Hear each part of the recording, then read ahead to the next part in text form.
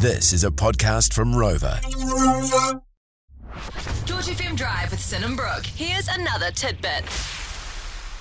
Get that fire extinguisher ready. It's George Drive's Hot Take Hot Seat.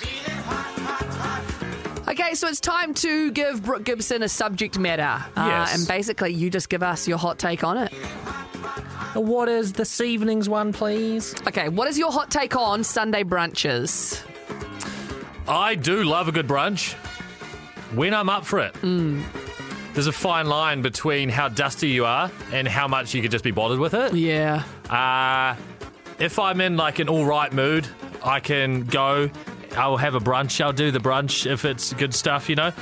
But sometimes it's too bright. It's too hot if it's in summer. Yeah. It's too loud. Yeah. The cafes notoriously real loud. If you own a cafe, do some sound deadening in it.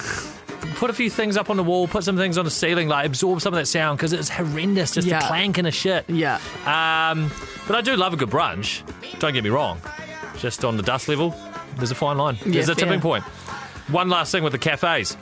I love free water at the cafes, but a little mini fridge for your cups that you use would be beautiful. Like when you go to grab it, you're like, oh, bloody hell, I need some water. It's already lukewarm tap water. Exactly. And then your cup is hot.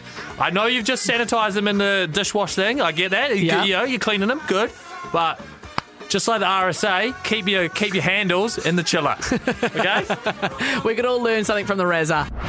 Want more? 3 till 7 p.m. weekdays on George FM.